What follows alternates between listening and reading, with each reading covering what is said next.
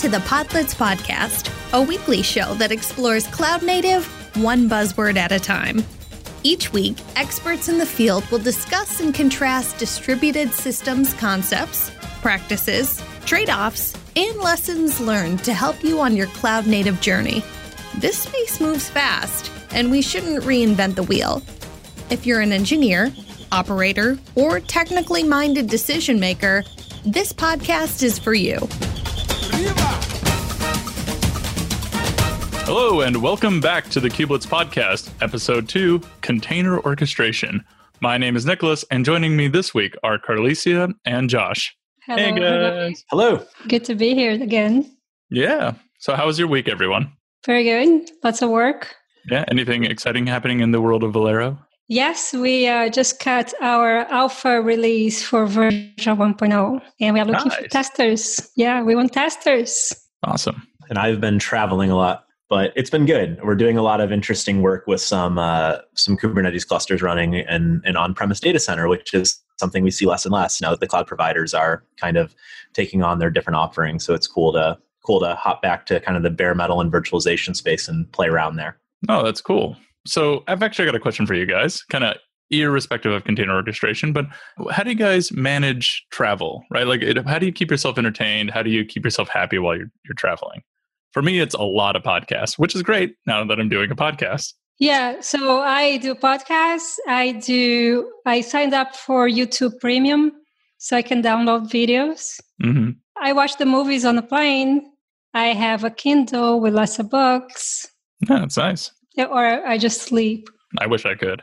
Yeah, sleep is always the first goal, but I also signed up for YouTube Premium, and the offline feature is fantastic. So there's so much good info on YouTube. You know, it's great to like go to the KubeCon playlist and just choose offline, and then you have all that time on the plane to really sift through talks and whatnot. So it's been really, really cool. Exactly. That's a great idea. I've actually not used YouTube Premium for that. I've only ever used it for like meditation tracks to use on the airplane. So like I spend some time in the airplane kind of just in my own head a little bit, kind of doing some internal self-care, if you will.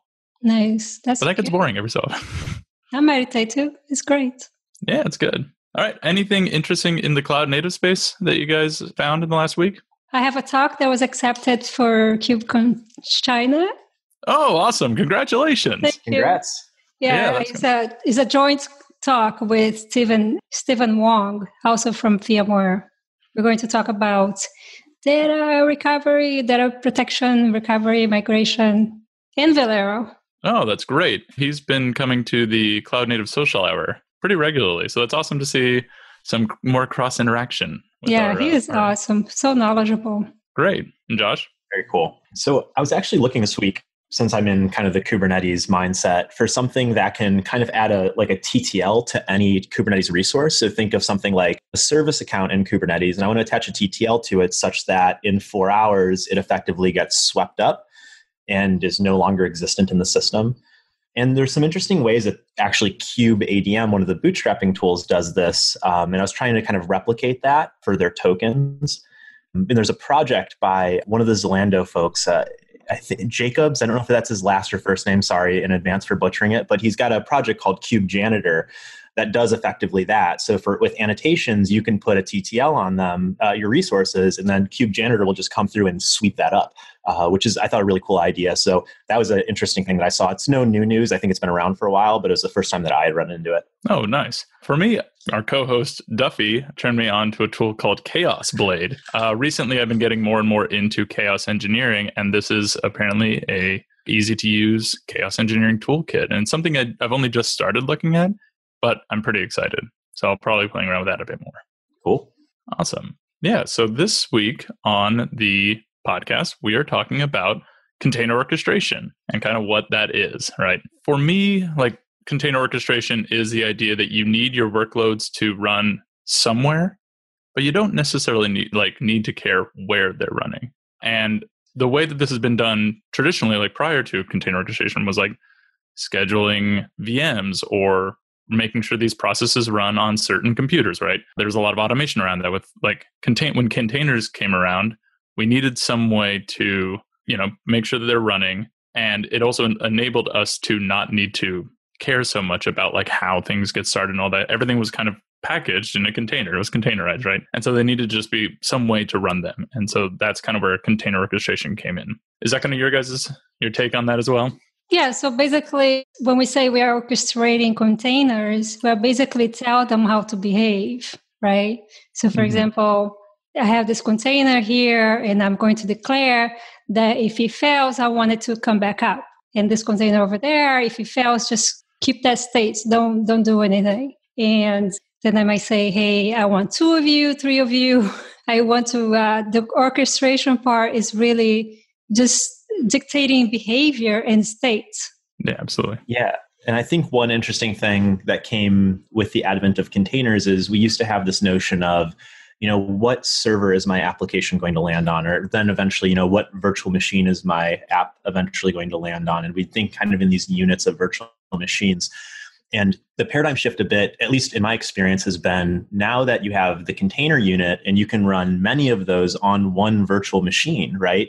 Your concern about orchestration is not just putting it on machine A and putting it on machine B, but it's kind of like packing multiple of these containers, perhaps on the same virtual machine or same host. So the orchestration notion is beyond just the conventional, system construct of a different host each time. It's really interesting. Yeah, and I think it might be important for us actually to take a step back. I realize I kind of jumped right into it, but we should probably establish what a container is, right? Before we can talk about how we orchestrate them. So a container is basically just a tarball, honestly, that is a packaged application with the instructions for it to run on any system that can accept that tarball. And containers are broken down into a couple of Linux constructs, C groups and namespace. So C groups for making sure the process runs in its own like dedicated memory, and then, or just like isolated memory, and namespaces for things like network isolation, so that the network traffic that's going on in the container doesn't cross over to other processes. So very controlled process, like initiation based on these instructions. And that's kind of all a container is. A lot of people think that they're like kind of like a VM.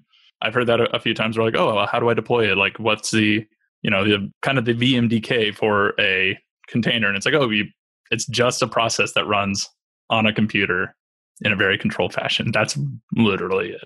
Yeah. And it's kind of interesting to think like at what point in which we kind of started using containers and seeing containers. So I'd be curious for either two of you, Carlisi especially, what was your first exposure to like the unit of a container, and why were you starting to consider using a container versus, just a virtual machine or a process?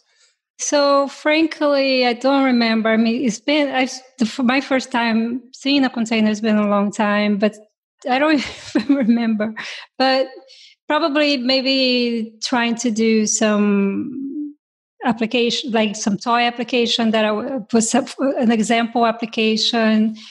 And I remember that I was working on an application that we had the option to stuff it into a container as well.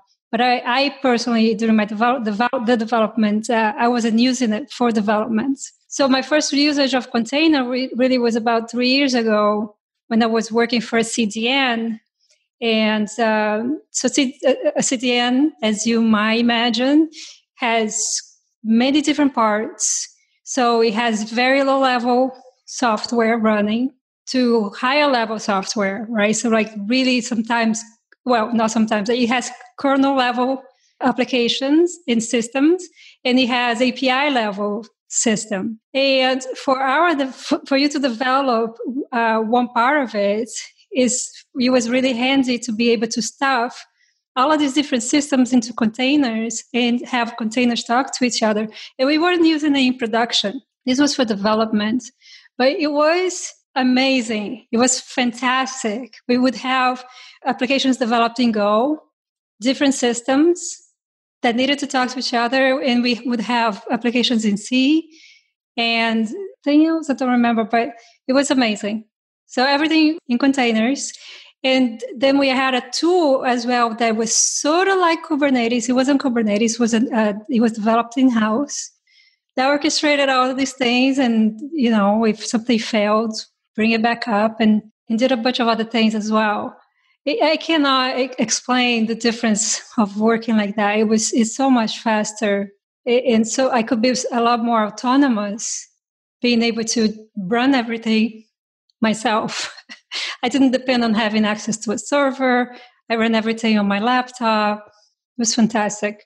Awesome. Yeah, the first time I ran into a container was back when I was working for Red Hat, right when OpenShift 3.0 came out.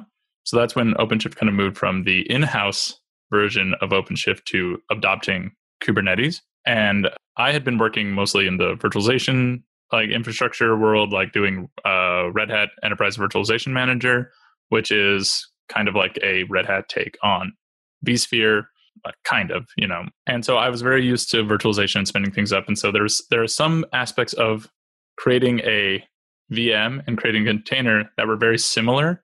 And so it took me a while for my brain to like click. Like once I started using OpenShift to kind of click into like, oh, this is how they're different, right? But whereas like if you just start looking at it, you're like, well, what's kind of the difference? Like they're all just like in my command line, they all just come up as like lists of units, right? And you're like, oh, this is a processing unit, that's a processing unit, right? They're kind of similar, but once you start really getting into like the use of it, it was so much different. So like I had heard like during this process of switching over to these two tools, I had heard of Docker, and I was like, oh, that's something I'll take a look at. And finally, like by shifting over to OpenShift, I finally was starting to like, oh, this is what Docker is. This is how we use these, and then like kind of digging into containers there.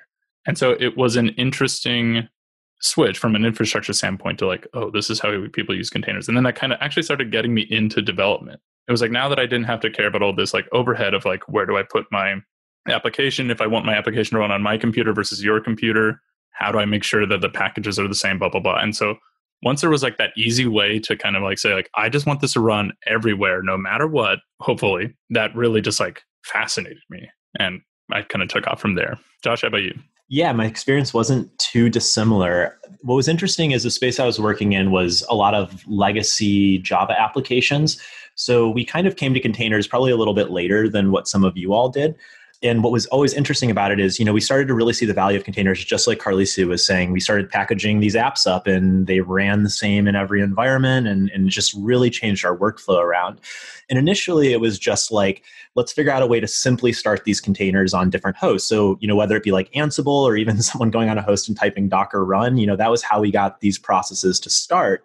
And as the adoption of containers grew and more containers started to come to life in this company, the need for orchestration finally became obvious, right? Because I had heard about like this project called Kubernetes. I'd heard a bit about Swarm, Mesos, and it was always just like, I don't understand why you'd ever need something this complex, right? But eventually you hit this like inflection point where it just becomes insanely obvious that your life is potentially going to be just chaos without something that can actually figure out, hey, you need to run this container. Let me figure out where to put it and make sure that it starts. And I thought that was like a really interesting progression. And it used to be really hard also to navigate the options because there were a lot of options, and there still are. There's Swarm, Kubernetes, OpenShift, Mesos, so on and so forth. Yeah. And that's actually a good point, something to talk about, is that container orchestration, it seems like we were all kind of building up to the same point where when containers were kind of taking off, everyone started to see like, oh, this is great, but how do I do this at scale? Even like remotely at scale. And so a bunch of people started doing their own thing. So there's Kubernetes, which is the open source version of Borg with some changes to make it more friendly for other people. There was Docker, Docker Swarm, and then Mesos, Rancher. But then Carlisi, your team they had their own orchestration, and a lot of other companies have their own orchestration as well. So it's not just, you don't need like this project to do, or any of these projects to do container orchestration. You can do it on your own if you need to, right? So like for example, we could take a look at Uber. They aren't using a project. They've rolled their own container orchestration at scale. And I think that's insane. Like that's crazy to me, but that's awesome for them to have pulled that off, right? Yeah, absolutely. And I was, and when I think of container orchestration, there is the management part and the scaling parts. Because when we think about management, for example, I might need a whole set of services to be up and running before I can run the set of services. So the orchestration is going to manage that for me, ensure that the services come up, they're up, and now this set gets kicked off. And that if I don't need to scale, I still need to do this, right? There is usually some sort of dependency. And then the scaling part, which is also, it's important for a lot of companies, but it's not important for a lot of companies, smaller sized companies, right? Mm-hmm. Maybe we can talk a bit about what kind of information container orchestration works with to determine what it should do, if that sort of makes sense. Like, what kinds of things are we telling these systems about? And then what is it doing to act on that information?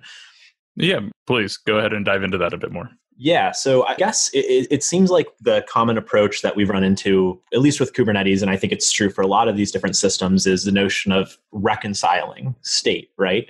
So we start off kind of with a definition, if you will, of what we want the world to look like. And that could be some app running with some amount of replicas when you want it to be, have a certain amount of CPU and memory available. And then these orchestrators usually can just take that declarative notion and sort of act on it, right? And I know, Nicholas, you're really close to Kubernetes. Would you want to speak to like how exactly it acts on those things? Like when you give it that declarative API object, like what it's going to do behind the scenes? Yeah. So in Kubernetes, there's a couple different systems at play. And this is something that I find really fascinating. There's a lot of reconciliation loops in many different places. And so in Kubernetes, when you first declare to Kubernetes that you want something to happen, you talk to the API server, and the API server then modifies the etcd data store, right? So the etcd data store is just a very simple key value pair brain. It's like the brain of your Kubernetes, right? And so only the API server, as far as I'm aware, like remembering off the top of my head, that's the only thing that actually directly communicates to the etcd server. That might be incorrect, but for the purpose of this, I think that's correct. Okay. Good. I was suddenly second guessing. so the API server directly communicates to the etcd server and makes the changes. Then the controller manager is in a reconciliation loop saying like, okay, here's what I think the world looks like. And if the world changes based on like what etcd is saying, so like the controller manager maintains actual state and etcd controls expected state. So this is where we want to be. And so if actual state and expected state are different, the controller manager reconciles that. So either it will delete something or add something to the cluster at large to make sure that that state exists. Based on what's in the etcd database. Yes, exactly. So the controller manager, based on all the many, many, many, many controllers that are just themselves reconciliation loops, if any of them are, different, it will then kick off something to the scheduler, which will then inform the various nodes in the cluster what changes they need to do to reconcile state. And so then those changes occur, controller manager sees that actual state, matches expected state, and everyone's fat, dumb, and happy. And so we actually didn't talk much about other container orchestrators other than Kubernetes. But I'm wondering, because I am totally not familiar with any other, but two come to mind, Docker Swarm and Mesosphere. Do they operate in the same way? So, Josh, I think you had some more experience than I did with, at least, I believe it was Mesosphere? No, unfortunately not. Oh, I thought... Oh, okay. I thought that you'd used, in your previous life, you'd used at least one other. No. We did some small proof of concepts on Swarm, but we never got very far along with it. Yeah, I actually, to be honest, I don't really know much of the difference between like Rancher Lab, Mesosphere, and Docker Swarm. I believe that they all act very similarly to Kubernetes, but in slightly different way. And this is something that I meant to take a look at before talking about it, but I just ran out of time, I'll be honest. I guess we're going to need part 2 to these episodes. This is a big topic. We'll definitely have to come back and kind of launch on this a bit more. I think that all orchestration and all these orchestrators work in the same function, right? Or the same fashion. There's what you want to happen, what actually exists, how do we get that change to occur, right? Was that what you meant, Josh?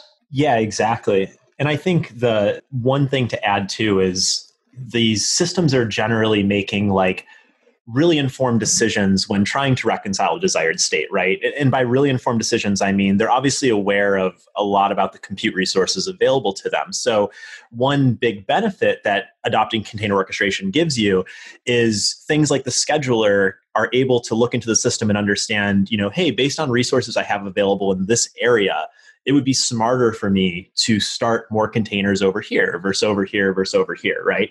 So when you have these larger complex things and you're trying to kind of think of all of your resources as kind of like a sea of compute, the container orchestration is not only able to get you to a desired state, but also to do it in a way that is, at least in most cases, as desirable as possible, right? As far as using resources effectively, and a term that we oftentimes throw out there, which is bin packing, right? The idea of ensuring that we can, know the resources a container needs and then pack them together really tightly so that we're utilizing the potential hardware or cloud resources that we're paying for every month. So a lot of times the adoption of container orchestration is this really elegant way to move our workloads around, but at the same time, it's a way to really utilize the things we're paying for and potentially cut costs over time as well. Yeah, this is one thing that I find fascinating with at least Kubernetes, because I haven't used the other orchestrators. We can boot up, let's say, 4 machines and 4 instances of a machine and deploy Kubernetes on it and tell Kubernetes, I want these many nodes, these many pods, and I have these container with apps, obviously, or services running in the containers. And I don't need to specify even where anything is going to go. It just spreads the load and keeps managing and monitoring and managing what needs to go where to better utilize the instances. Mm-hmm. And I think that's actually an important distinction between the different container orchestrators that exist out there. If I recall correctly, I believe that Mesosphere has a mechanism that can kind of better load balance your application, your containers that are running in the cluster, at least better than the way it can make a kind of a more informed decision on like the state of the cluster and where to place things than Kubernetes does. And that might be one of like the key differences between the two. And that's something that I hear a lot in the Kubernetes community. Someone's like, oh, well, I noticed that all of my resources are kind of being put onto one computer and then the rest of them aren't even being utilized at all. Like, what's up with that? And I think that's important. There's something there that's important to understand, which is the bin packing that Josh was talking about. Also, I pointed like that because on my screen, Josh is right next to me, but that might not be the case. So it might just look like I'm pointing off into space. So it's important to know that from the capacity of like, at least in Kubernetes and like most of these orchestrators, if there are resources to be utilized, the orchestrator doesn't care for the most part. Like Mesosphere has the ability to kind of like load balance, as I said, but as long as the resources that are available on one computer are the same as any other computer. So if one of them is getting like super utilized and the other ones aren't, it doesn't really matter. It doesn't affect the functionality of the cluster at all, right? 1 meg here and 1 meg there are essentially the same. So what happens, what does the orchestrator do when, let's say I have 4 instances and I have what I have. I stuffed up a bunch of containers in there. And I'm thinking, well, those 4 instances will give me plenty of memory, but I have a leaky app and all of a sudden my RAM blows up. What happens? So this actually ties into why I love container orchestrations from a cloud native perspective. And that this is kind of where container orchestration is cloud native. It takes in account the elastic nature of your resources. So if you have this application that's blowing up, either you can have limits to how many resources the application can utilize, or you can use autoscaling. So we have in Kubernetes, we have something called horizontal pod autoscaling. And in some of the other tools, I'm sure they have the same. But the idea is like, as you're using more and more resources in the pod, it's taking up this much memory.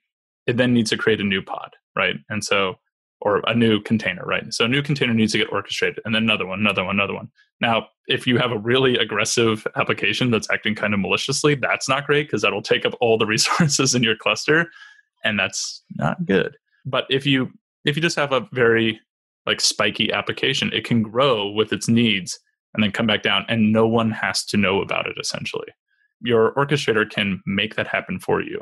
I think that's really cool. It is. And what if I am reaching the limits of my resources? I mean, there are only so many pods I can stuff in 4 instances or 2 instances. So what if I am reaching the limits of my resources? What happens then? How is an orchestrator going to help me?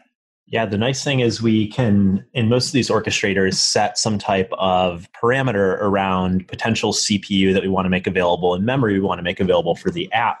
And what's nice about this is, at least speaking to Kubernetes, I'm sure it's similar for others, just using kind of some of the underlying technologies that already exist in Linux, like Nicholas had mentioned, C groups. We have the ability when CPU gets too high to potentially throttle it and kind of slow it down, or at least limit the amount of CPU it can use in given cycles. And with memory, if we start kind of overcommitting, we even have the ability to potentially kill the application if it's starting to take up more memory than it actually should be allowed to take up. And what's kind of interesting about Kubernetes and other orchestrators is their kind of self-healing model is that sometimes when apps are doing really bad things like leaking memory all over the place, you might not detect it right away, right? Because it's actually going to potentially limit or kill the app and self-heal it by bringing it back up. So it might seem like your app is still online and you didn't necessarily realize that under the hood, Kubernetes was actually restarting it and trying to continually bring it to a state of health, right? So you have a lot of abilities. It's like everything that Nicholas just said about reading how much information or resource the app is taking and potentially scaling based on that, or even setting like hard limits to say, I want to throttle my app or even potentially kill my app if it starts to act badly and use up more than it should. So it's a really cool kind of declarative way to approach resource limiting. And that's actually something that I don't think a lot of people, including myself, work on that much, is the throttling aspect, right? Most people are like, okay, well, whatever, just take up as many resources as we need. That's what it's there for. But maybe you shouldn't always be doing that. Not every application needs to expand horizontally or vertically if it's a stateful set. It could be that the application is acting poorly and you need to be like, no, you actually don't need that many resources. So let's say any or all of these things are happening, throttling and self-healing, and how could I know? I mean, I'm asking this question, but I know the answer. I mean, what tools do people actually use to be informed, notified of these events? So this is something that I think we're going to get on another episode, but just to kind of breach us into something that I am also very excited. I'm just a very excitable person, really. I'm like, people have described me as a puppy, and they're not wrong. That's why you're here, Nick.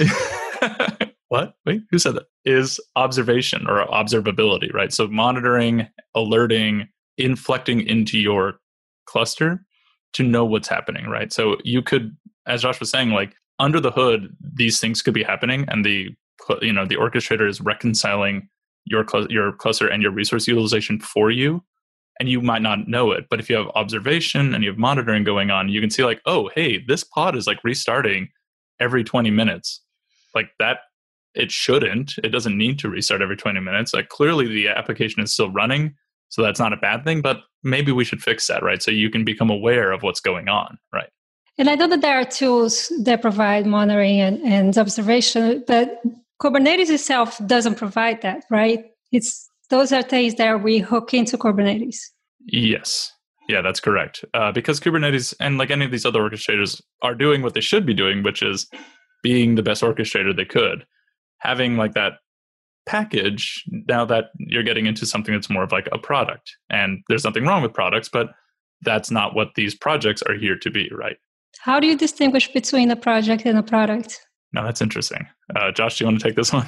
You open the door. I will. I'll start. And then I actually think, Nicholas, you might be the best one to speak to this with your background on OpenShift, quite frankly, right? So it's kind of like these orchestrators are a primitive in a way for how we eventually build a platform. And that platform is a larger thing that includes potential monitoring, maybe plugins to continuous integration and continuous delivery.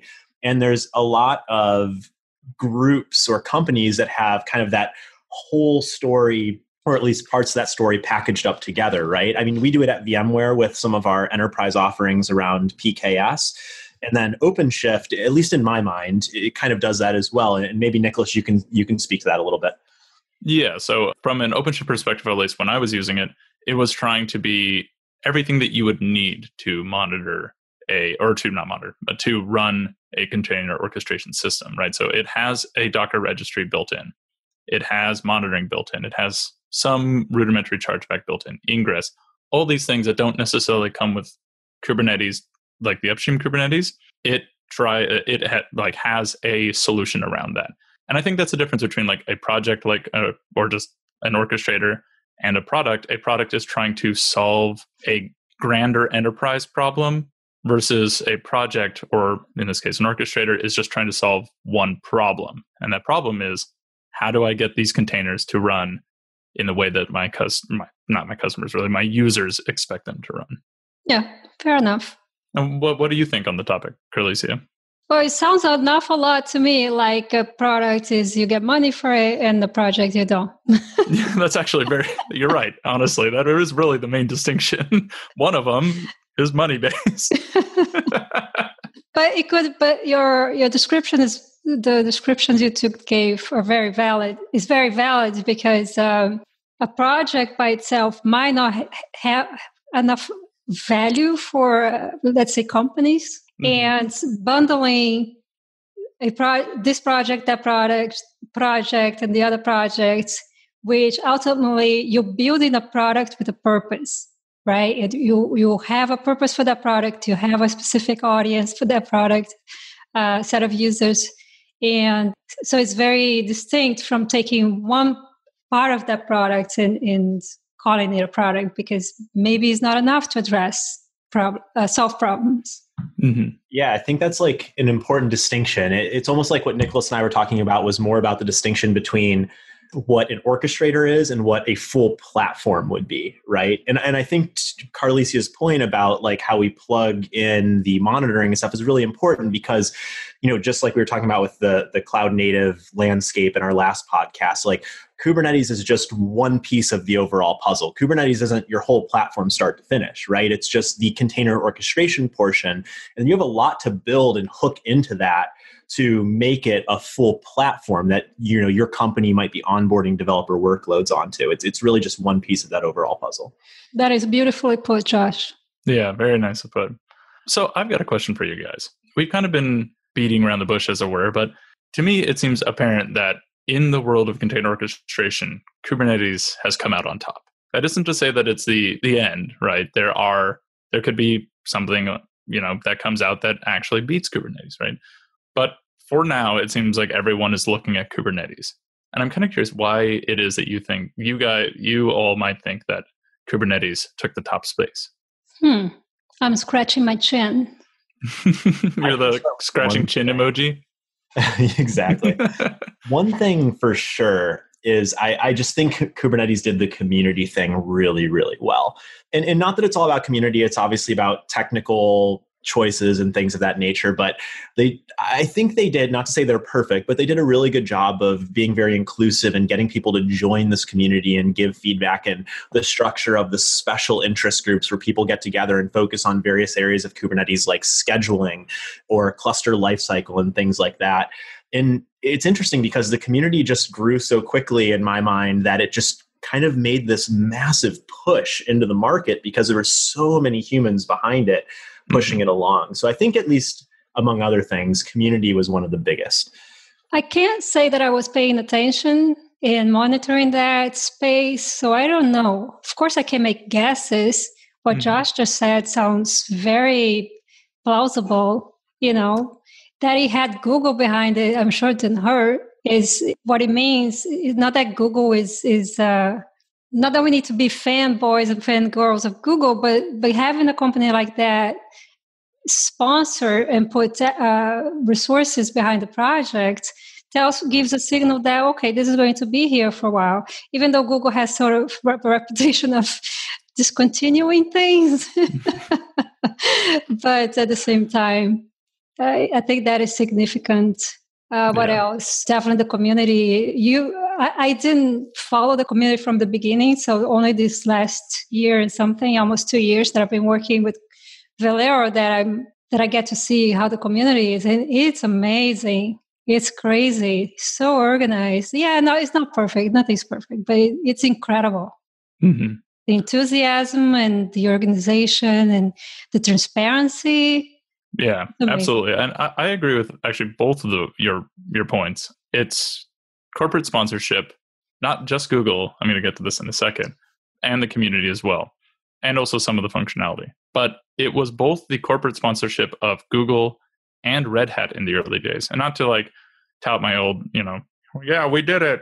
But it was Red Hat had a big play into early Kubernetes as a supporter. And so what that kind of did was establish, hey, Kubernetes is at least an enterprise perspective project, right? It's not just, hey, this is some open source project. It may or may not work.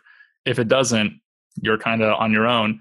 If you had a company like Google and Red Hat who are both endorsing this project, suddenly enterprises were more interested in taking it on board. Yeah. Like it was more of a viable concept. I'm glad you were here, Nick, to correct me and make that addition. Oh, yeah, I'm not correcting you at all. I think... No, because I didn't clue into the fact that, I see Red Hat all over the place, but I don't know the dimension of involvement that they had from the beginning. Mm-hmm. Because at the beginning, I was an outsider to all of this. Yeah, so for perspective, OpenShift 3.0.0, which is when I first started getting into it, is based on Kubernetes 1.2, which is pretty early. And they were big, like put a lot of resources into the development of the community and for the development of the functionality that exists, right? The horizontal pod autoscale that we still use today is due in a large part to the contributions of Red Hat, right? The engineering at Red Hat is kind of responsible for that piece, right? And among other things, right? And so with them at play, kind of getting their community and Google's community coming together and then able to organize this community, that I think is a big piece of like what took this off, right? Or what allowed Kubernetes to take off. That's how Grammar works. There's also some pieces of like functionality that I think were kind of novel to Kubernetes in the early days, things like ingress. The way the kubelet worked was actually kind of unique. Like how just low level the commands that were being issued by the kubelet were pretty unique. And so it allowed for people to adopt it. Like the things that were happening from the kubelet perspective, like changes to your IP tables, running a container, like changing the C groups and all these things, those were all well known by people at the time. And so there wasn't anything like arcane happening. It was just, hey, this process just runs these commands. And that's how it reconciles state, right? And so I think that kind of functionality really got people to trust what was happening. And so, it's like, I think the trust and transparency are like the big things that people kind of keyed into. Like the trust comes from the enterprise sponsorship and also the fact that what was happening from a rudimentary standpoint was pretty simple. And so people could wrap their heads around it. And then transparency was having this community, everything happens open in the open, everything is recorded and accessible by everyone, right? It wasn't just like some behind the scenes thing happened. Yeah, and I think that piece is super important. Like, Nicholas and I, we came from CoreOS, so our lineage around like open source Kubernetes is not too dissimilar.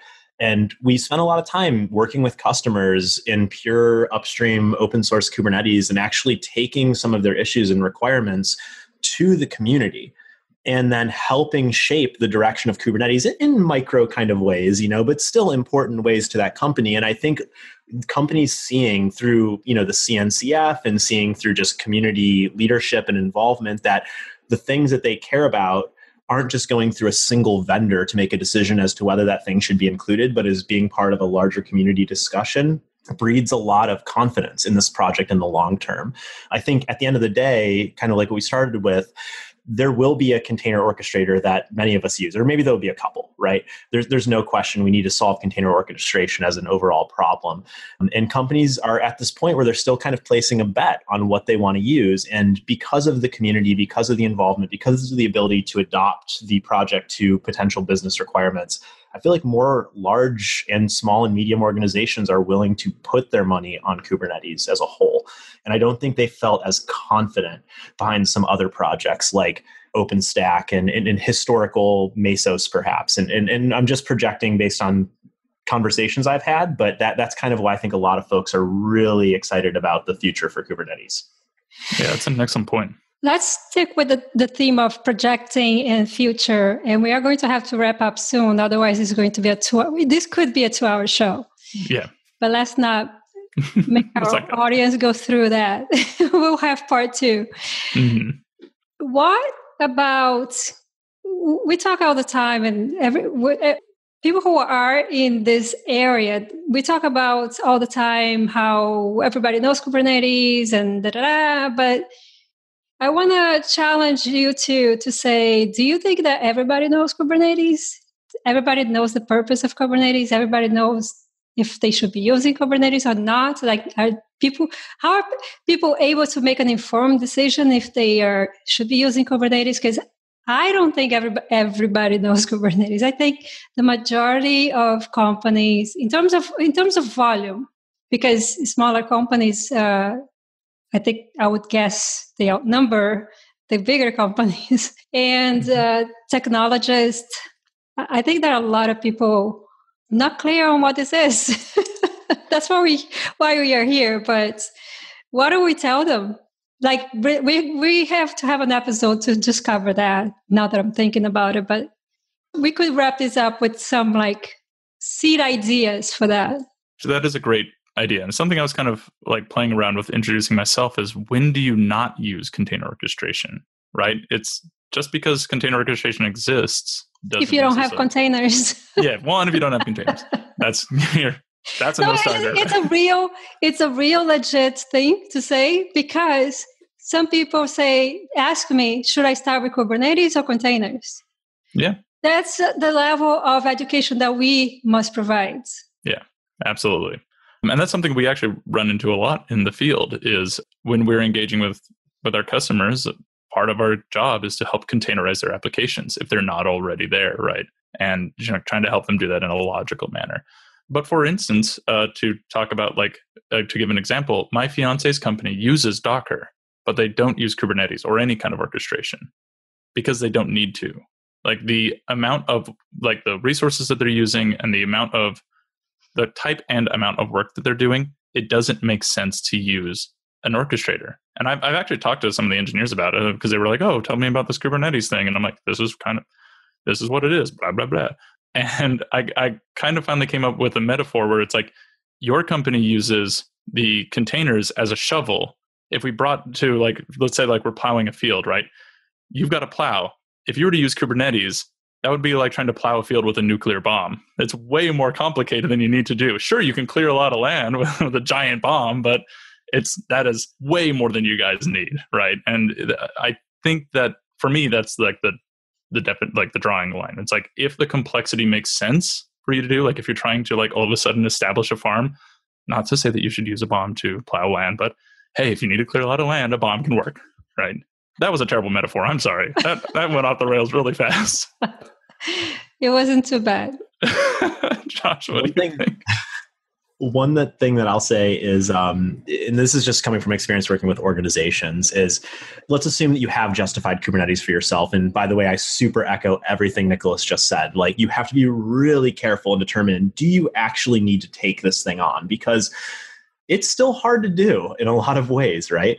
But let's assume you have taken it on. I think an interesting thing to have empathy about, as oftentimes infrastructure, DevOps people, is you might know Kubernetes really, really well, but that doesn't mean your thousands and thousands of developers have any idea what Kubernetes is at all. And that is a massive disconnect we see in organizations all the time, where they're trying to onboard folks onto Kubernetes and they haven't fully abstracted Kubernetes away, which some companies do, and that can be a really good pattern too. Like, developers deploy their apps, they don't even know Kubernetes are running them under the hood. That's a really neat pattern as well. But assuming that they're just trying to bring developers onto Kubernetes, they don't really have the same amount of empathy for them. And they just think this should be really easy. It's just a bunch of YAML files. You'll figure it out. But they totally forget about all the complexities that they originally learned about, like how does pod-to-pod networking work and things like that. So I just think to your question, Carlicia, it's interesting because one massive group in a company can know a lot about Kubernetes and forget what it was like to learn how something like Kubernetes or container orchestration worked. So I think a lot of that is kind of bridging the gap and really having some amount of education to bring everyone up to speed, even in the same organization. I am dying to have an episode on just that alone, because it is quite challenging. When you are faced with Kubernetes, the very first thing is that there are terminologies that you haven't seen before. And then you're like, how does that map to what I already know? And then sometimes it doesn't map. It's completely new. So when the benefits aren't super obvious to you, it's really hard to get bought in and be willing to invest your own time and energy into it, right? And we forget that it's not just super obvious why Kubernetes makes sense for a lot of folks. Yeah, absolutely. That is a good point that like even I sometimes forget. Like when someone's like, well, why would I want Kubernetes? I'm like, why wouldn't you want Kubernetes? Like, duh, like it works so well in my brain. Why don't you get it? But it's good to take a step back, right, out of yourself and, be empathetic to the people you're talking about in the community. I think, Carlicia, you mentioned that we should be wrapping this up pretty soon. And I think I totally agree. Before we go, I want to say, like, if you want to contribute to any container orchestration, but Kubernetes in specific, since that's the one that we kind of work with the most, we totally encourage you to start contributing to these projects. Like with Kubernetes, we have the Kubernetes repo that has a lot of information on how to start contributing. I believe that Mesosphere has their own repos and the information online available for them. And I don't know, I'm not sure if there's much in the way of Docker Swarm anymore that you can contribute to. I'm not sure. But for Kubernetes, we have the Kubernetes repo and the Kubernetes Slack channel, slack.kates.io. Please join us and start talking about your container orchestration journey. And Kates, by the way, is KAS. Yes. And I'm going to say that because I was at an event and some people were up on the stage and like Kates this, Kates that. And I'm sitting with some mods in the back and I'm like, who's Kate? Yeah. Or I've seen people like K8S is the acronym. And what that means is that there's 8 letters between K and S in Kubernetes. That's all that means. I've seen some people do K8 and it drives me up every wall. I actually start constructing walls and it continues to drive me up them. I'm in an infinite regression of walls. All right, everybody. Thank you for listening. Great that you're here. And we are going to be back with more cloud native goodness. Yeah, absolutely. All right. Cheers. Thanks. Goodbye. Thank you for listening to the Podlets Cloud Native Podcast. Find us on Twitter at The Podlets and on the podlets.io website. That is The Podlets altogether, where you'll find transcripts and show notes. We'll be back next week. Stay tuned by subscribing.